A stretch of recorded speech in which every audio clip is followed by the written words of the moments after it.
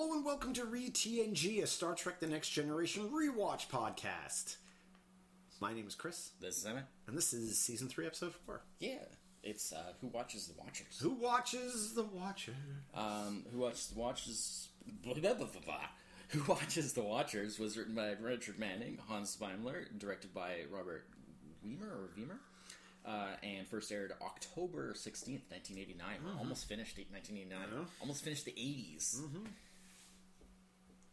Yeah. So, this is a fairly famous episode. Pretty famous. This is, the Picard episode. Yeah, where it's the Mintakans. The Mintakans. Proto-Vulcan. Proto-Vulcans, mistake Picard for a godlike being. Yeah. Because, well, it's basically there's a Federation observers observing their culture in secret. Yeah, they've got this hideaway. Yeah, with the holographic, the duck blind, yeah, with the holographic thing, and it's malfunctioning. Nobody once asked what's a duck, which is I thought was they says duck blind. And I'm like, really? Everybody here knows what a duck is? Shut off.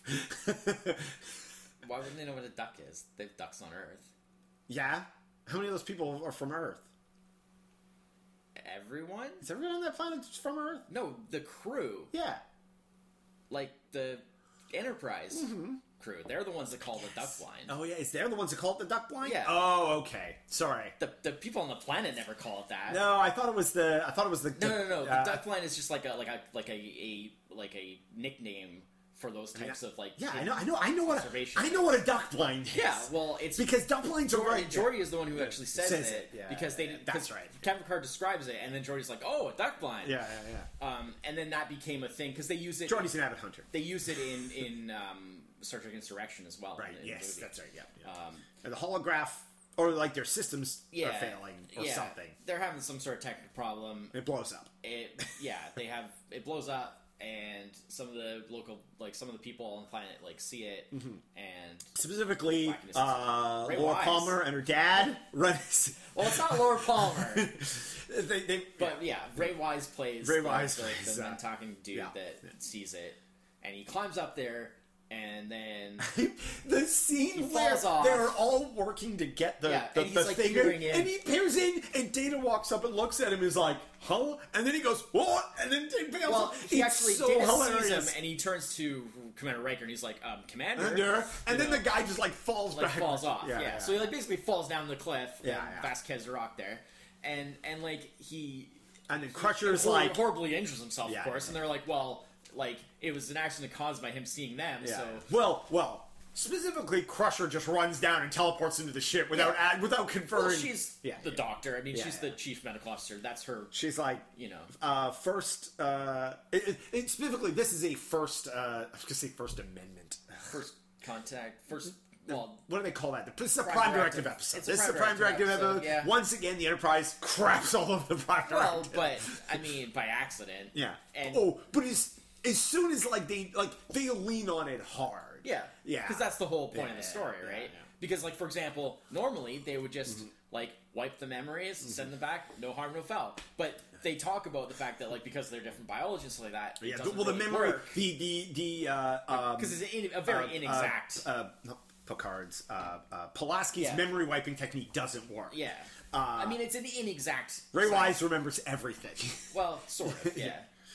Because he comes out of the thing and he sees Picard. Yeah. He sees Picard My only real issue with all of that is that, I think that it's obviously necessary because it leads to the sort of the rest of the story, which has some pretty strong points to it. But I have the linked conclusions there is a little hard. I have a little bit of a problem with the fact that they considering how good their technology and everything is. Yeah. The fact that the translators are so the universal translator is almost a little too universal because it actually allows this primitive dude that's not supposed to understand what's going on to understand the crew when they're talking on board the ship where the things that he's not even supposed to overhear, but he hears them and he understands what they're saying because the translator translates for him as well. Yeah. And I was like, there should be some sort of thing like a buffer there. Yeah, a buffer to prevent that. Yeah. Because well, that's first kind of off, ridiculous. he should have been. he should have been kept in isolation. Yeah. Keeping him there with, like, just there. Yeah. Well, I think that was part of Crusher. They hadn't come up with the idea of isolation back then. Crusher, they just had, like, the big open area in the yeah, there's no private rooms in the... Well, I think the thing was Crusher thought she had him sedated. Yeah. And he woke up. Yeah. Because... Well, again, they clearly the proto-Vulcan physiology was... Their physiology and whatnot. Well, see, like, step one before observing people is you capture one of them and dissect them. And then that allows you to do your job more efficiently. Horrible. Yeah. Well, we joked at the end of this episode. Yeah. We're watching. It was like, so they solved the problem and they let everybody know, like, okay, like, we kind of had to break the Prime Directive here, but, like, look, you people are just going to... You know, we're not going to give you any technology. You're going to remember this, and you're probably going to pass this story down. You know you're not alone anymore, but you're still going to have to progress more or less at your own rate, just with a little kind of extra knowledge about your it's place in the universe. Motivation because it means that now they know that there's a possibility to rise to something else. And then as the Enterprise flies away, there's photography of the village, and just boop, Picard deletes the records, and it never happened. Man, that would like evil. That's what they did in the Mirror Universe. Yeah, the Mirror Universe. But mustache Picard is just like couple of. I know they don't wear mustaches in the Mirror Universe. Couple of interesting. They should. I want to see Picard with a mustache. With a mustache Picard. That would be amazing. Oh, I'm sure there's pictures of. No. But I specifically want Jean-Luc Picard with a mustache in uniform, everything. With like a big old mustache. That would be amazing. Big old Anyways, mustache. A couple interesting things. They sent, in order to try and sort of like contain the damage, they because there's a missing one of the dudes from like the observation like team, the scientist team, was injured and like staggered off or whatever, and he's missing. So they need to like recover him. There we go. The internet delivers. Picard with a mustache. It needs more. It's gonna be huge. I want like Stalin mustache. Yeah. Anyways. Well, at least I've got the picture of this week's episode. Yeah. Won't make any sense. So he so like this there's a dude that they have to find.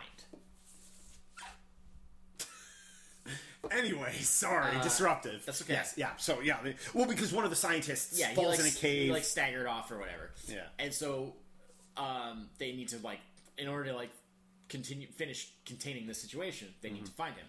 But the Mintakans find him first. They bring him into like the Mintakan village, and they're all like, and of course because the Ray Wise character who's like seen what he saw, he's like ranting on about like the Picard and all this stuff.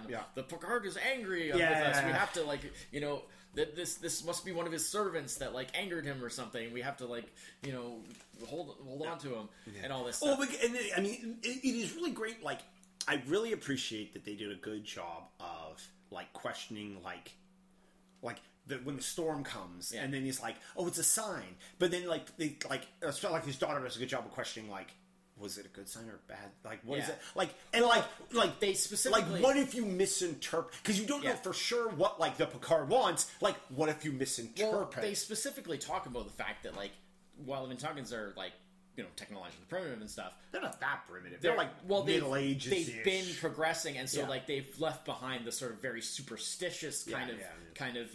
Well, because they talk to and the all the old talk man. of like the overseer and the whole like entity of what he thinks the Picard is like something. Overseer was probably an alien. That's like from their like older sort of mythology. It was Doctor Who that they've kind of Doctor Who that they've like kind of put behind them. Yeah, and they're starting to move more into like analyzing things scientifically as much as they can at the level of development. Well, you can see like they have like certain like, I mean they have like their housing is actually pretty nice. Yeah, like their huts, their huts. But I mean they're like 2-story huts and stuff like that. No, I was just referencing the conversation that you used to live in caves, now you live in huts. Yeah, they're like, why do you live in huts? Well, because I really like that scene where they bring he brings her aboard, and because she's like the sort of the leader, and he's like the only way to really like.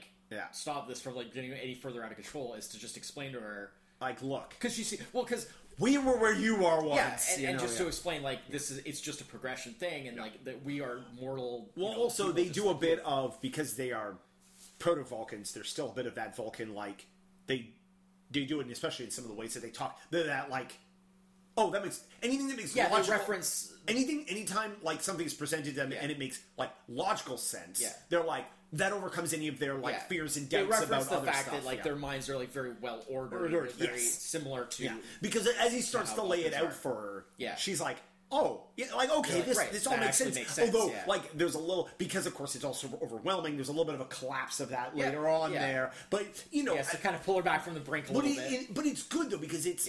Well... it all feels very... Patrick Stewart... It feels natural. That whole conversation and everything... Patrick Stewart, once again, knocks it out of the park. Yeah.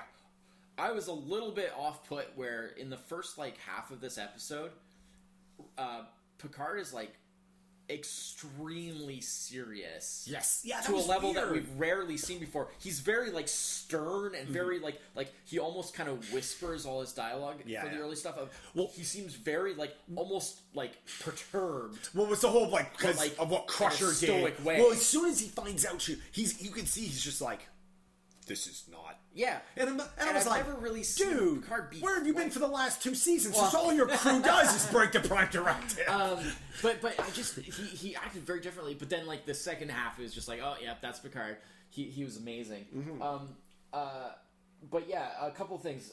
So to try and get the guy back, they send down Riker and Troy disguised as Mintakans, which is the first time that they've done something like that on the show, and it becomes a very it happens a lot. It's something that is a very oh yeah, you just disguise yourself as the race and blend in and sort out the problem without them ever knowing type of thing. Yeah. Riker in particular has several of those missions over the course of the series. But this is the first time they did it, which was kind of neat. The Mintakan hair, the wigs. Oh yeah. It was this weird Vulcan mullet. Yes. It was Vulcan hair. Vulcan in the front, party in the back. Yeah, it was Vulcan haircut up front, but then mullet in the back. And they had sort of little beads and stuff braided into them on some of them. That is weird. Yeah. And then the outfits, the actual what do you call that? Wardrobe that they did for them, little Ren Fairy. Sometimes it's very questionable. Yeah. The one that the Riker's outfit, the boots, is the super high boots and then shorts. Yeah. And then there's you can see a little bit of his leg, it's in between his thigh. Yeah. Yeah. Wow. Yeah. That's a choice. Wow. Yeah. Well, I mean, he's worn worse. Yeah. Angel One. Look. But I mean, it's pretty ridiculous. Yeah. What else have I got? I thought the main, the scientist dude, the observer guy that was the main guy of that. I thought he was really good, performance wise. Yeah. I mean, the character was, neither here nor there. But I thought his performance was really good. Well, he was very concerned about his the people under his care. Right? Yeah. This was serious business for him. Yeah. But I thought you should have just disguised yourself as them and gone and lived amongst them. That clearly worked so well. Yeah. Yeah. But yeah. Yeah. So I mean, it's basically just about they have to pretty much convince them that they're just another type of people kind of thing. And it was friends, and then they she gives Nuria, who's the leader there. Yeah. She gives Picard the tapestry. Yes. At the end, the Mintakan tapestry, which it becomes a major character thing because that's scene draped over the chair in his ready room for the rest of the series and into the movies. That becomes a regular feature. It's a consistent reminder of that time he really, really, really broke the Prime. Well, again, they didn't really break it. It's the new Picard directive. He's while I'm sitting in this chair, you will refer to me as the Picard. The Picard. They didn't really break it. Yeah. They had to fix a very bad situation. Yeah. So. But yeah, the Prime Directive only ever introduced is only ever used as a plot device when they're breaking it. It's never the Prime Directive goes okay in an episode. Yeah, well, because then there'd be no story. So it's not too often that they're flying around and they're they go to this planet. They observe a place and then leave and nothing happens. They're and then they're just oh yeah, well I guess we really nailed that Prime Directive today, folks. All right, next planet. That's the oh, that episode's 5 minutes long. Oh, yeah, that's the episodes that's the things that happen in between the episodes. Exactly. There's always time in between. There's always other missions that we don't see. Yeah. I mean, that pretty much goes without saying about everything. For everything, the only time we see them using the holodeck is when it malfunctions. Exactly. But Or it's used in a more incidental story. But we never see it like all the other times in between where it works perfectly fine on a daily basis, you know? Yeah. No, it's well, you get from basically, okay, space is dangerous. We know that now, and we don't even really have space travel. But on Star Trek, you'd think why would anyone go into space? It's a trap. Yeah. It's all deadly. Guess what? If it's not aliens that's going to get you, it's some kind of weird space, just cosmic thing. If it's not that, the ship is going to kill you. Everything is bad out there. Stay on Earth. But we don't see the millions of times in between where nothing happens. Nothing happens. Yeah. And can you imagine? There are ships that go out on their 5-year voyage and come back. Nothing exciting. Yeah. Every mission is they just tick all the boxes, go back, dum diddly dum. And that's every other ship other than the Enterprise, as far as I can tell. Unless the Enterprise runs into that ship, in which case that ship is guaranteed to be destroyed by some alien force. The worst thing that can happen to you would be in the Enterprise is to be on a ship that's not the Enterprise. Yeah. You don't want to meet up with the Enterprise or something. We're rendezvousing with the Enterprise. No, we're not. No, we're not. I know what happens. Yeah. The track record is real bad. The track record's real bad. Yeah. So I guess we got to throw a number on this. It's like Mercer, wherever Jessica Fletcher goes, someone's going to get murdered. Run for your life. Don't be friends with Jessica. Actually, no, you be close friends with Jessica. Don't be an acquaintance. Yeah. Or it's always a relative of a relative. Yeah, it's always somebody slightly distantly related, but somebody that Yeah. Bad times. Anyways, all right. Bad times. All right. So what are you giving this one? I mean, it's pretty darn good. I had a couple of small quibbles, which I mentioned, but I mean, I get 9, I guess. Oh, there's really nothing really wrong with it. Yeah. Other than those small quibbles that I had. Oh. Definitely one of the better ones. I'm going to give it an 8. And I was going to give it a 7, but I really liked how Picard handled stuff in this. Yeah. He's so good. But I mean, the rest of it, it was kind of so-so. The Mataakans were so-so. Yeah, I mean, I'm judging it more based on, a more objective judgment than I normally would, because, it's not a favorite of mine. Yeah, that's fine. And usually, it's not a favorite of mine, so it's it tends to fall a little bit lower on the scale. But having just watched it, I can't really penalize it because it's really good. Yeah. There's just those couple little things that I was I don't know about that, but they weren't major, and so I'm I'll knock a point off for those, but honestly, I can't really knock any more than that off. I just sort of anything any of the all the stuff that didn't really involve the Picard stuff, I just found kind of a little ho-hum. That's fair, but not in a bad way. Just that's fair. I mean, an 8 is still stellar. Yeah. I'm giving it. I mean, don't even worry. Yeah. It's. I mean, this is a 7 with the bump up for fair for the enough. Picard. Even stuff. that is fair. Not a bad episode by any means. Yeah. But definitely goes into you're seeing some stronger writing in here. Yeah. Not just stronger, but smarter writing. Yeah. Realizing that it's not enough that this just takes place in space and involves all these people and it's a Star Trek thing. You can't lean on that crutch. We actually have to make it, this is Star Trek. It should be a little bit smarter than just normal television of this sort. I think they're doing it. But yeah, so that's it for this week. Yep. With episode 4, we'll be back next week with episode 5. Yeah. Until then, I'm Chris. Is that it? Cheers. Bye bye.